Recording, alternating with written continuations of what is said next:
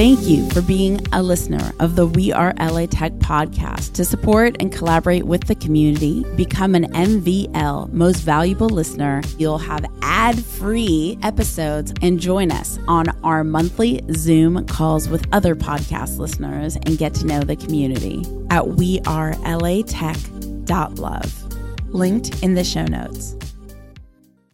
Welcome to the weekly We Are LA Tech remix episode. I'm Alex Bloomberg, host of the podcast Startup, and you're listening to We Are LA Tech.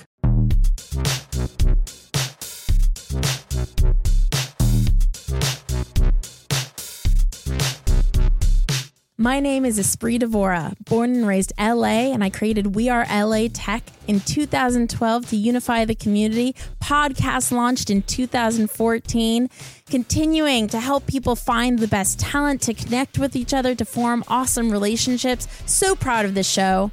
Enjoy. Hi, I'm Tricia Hoke. I'm the CEO of Modern Brands, which is a WordPress for fashion. I'm based in Culver City.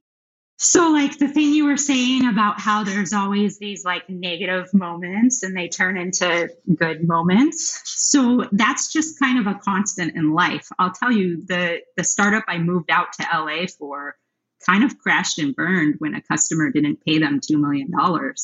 Like annihilated the company. Everybody got laid off and everyone was super mad. But I kind of wasn't. I was kind of like, okay. But I think that's because I had gone through like an industry like fashion where I'd been laid off multiple times. And I was like, okay, shit happens. I don't know. And, startups are like that. I think I just thrive in that environment. And so what I did when that happened is I just told them, hey, you guys owe me some money. Why don't I just take the sample room I built for you? And I took it and I took 3 of the employees and I went down the street and I started an agency. And that's how I started Modern Brands. Is I started the agency first, tested it out and kind of stealth in the back end. And then pandemic was coming, but I didn't know that. This is the luckiest thing that's probably happened. Oh, wow. Tell me. Life.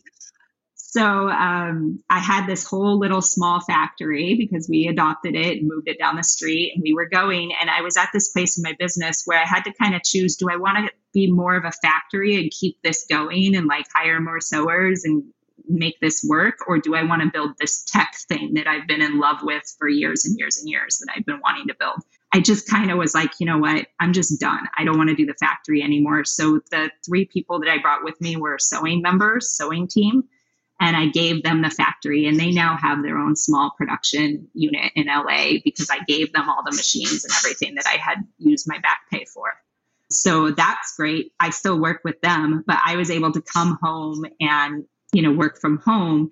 I was having a baby and then the pandemic hit. So all 3 of those things kind of converged and it could have been really bad, but I just took it as a really awesome time to sit in my office and work really hard on my tech. And I then went searching for my co-founder and eventually found her after lots of dumpster fire angel list tech bro interviews.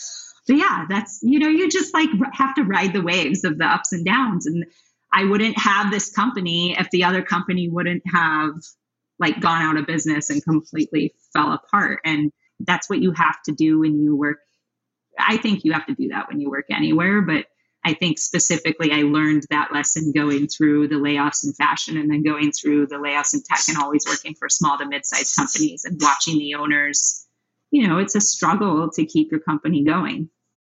I'm curious, was there any pushback from the company that was folding when you're like, hey, you owe me money? First of all, did it take courage on your end to say, hey, you owe me money, why don't you give me this? And then when you asked for that, was there any pushback?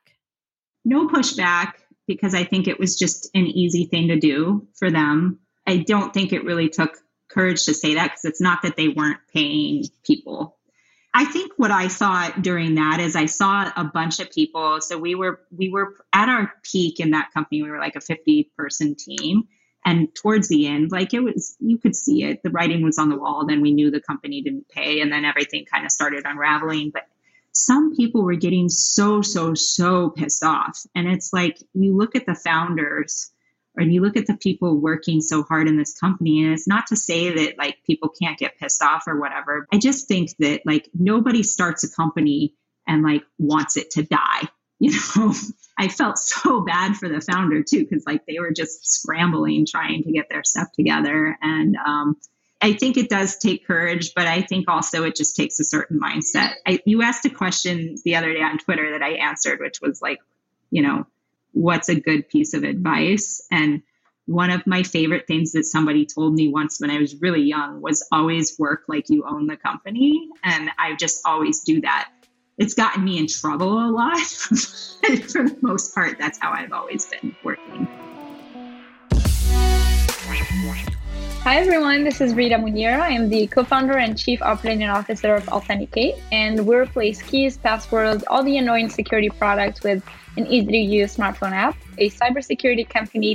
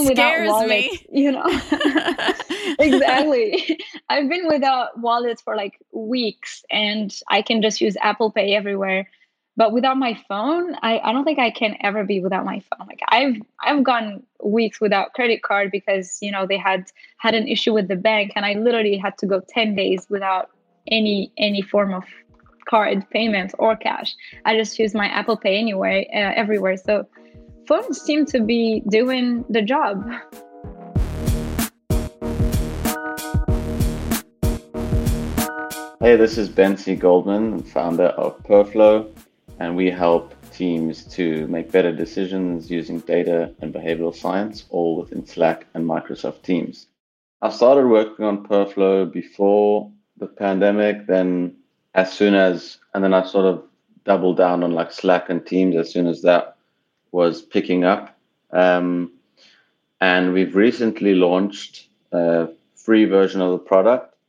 And so people can start using it now if they want.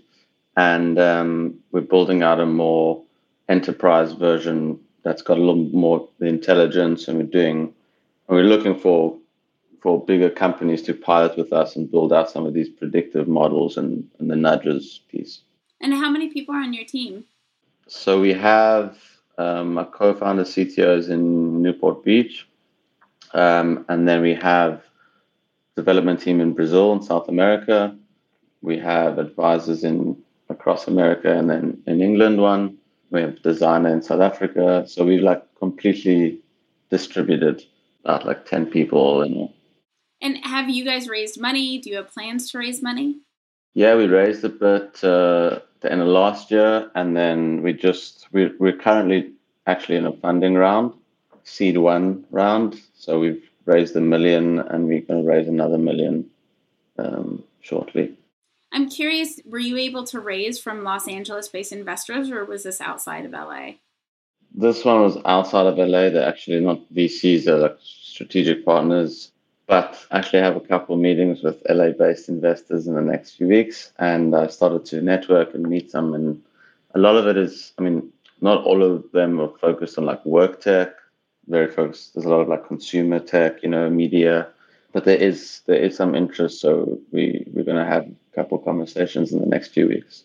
What would you say are the resources that you've accessed here in LA in order to help you build PeerFlow? I think it's bi-weekly or monthly tech mixer in at the bungalow, the LA mixer. Lucas's That's mixer. Actually, yes. Yeah, exactly. So that was great. I met a couple of people there, and actually the person that introduced me to my new CTO there. So that was super helpful. The other resources, besides the events built in LA, I use that.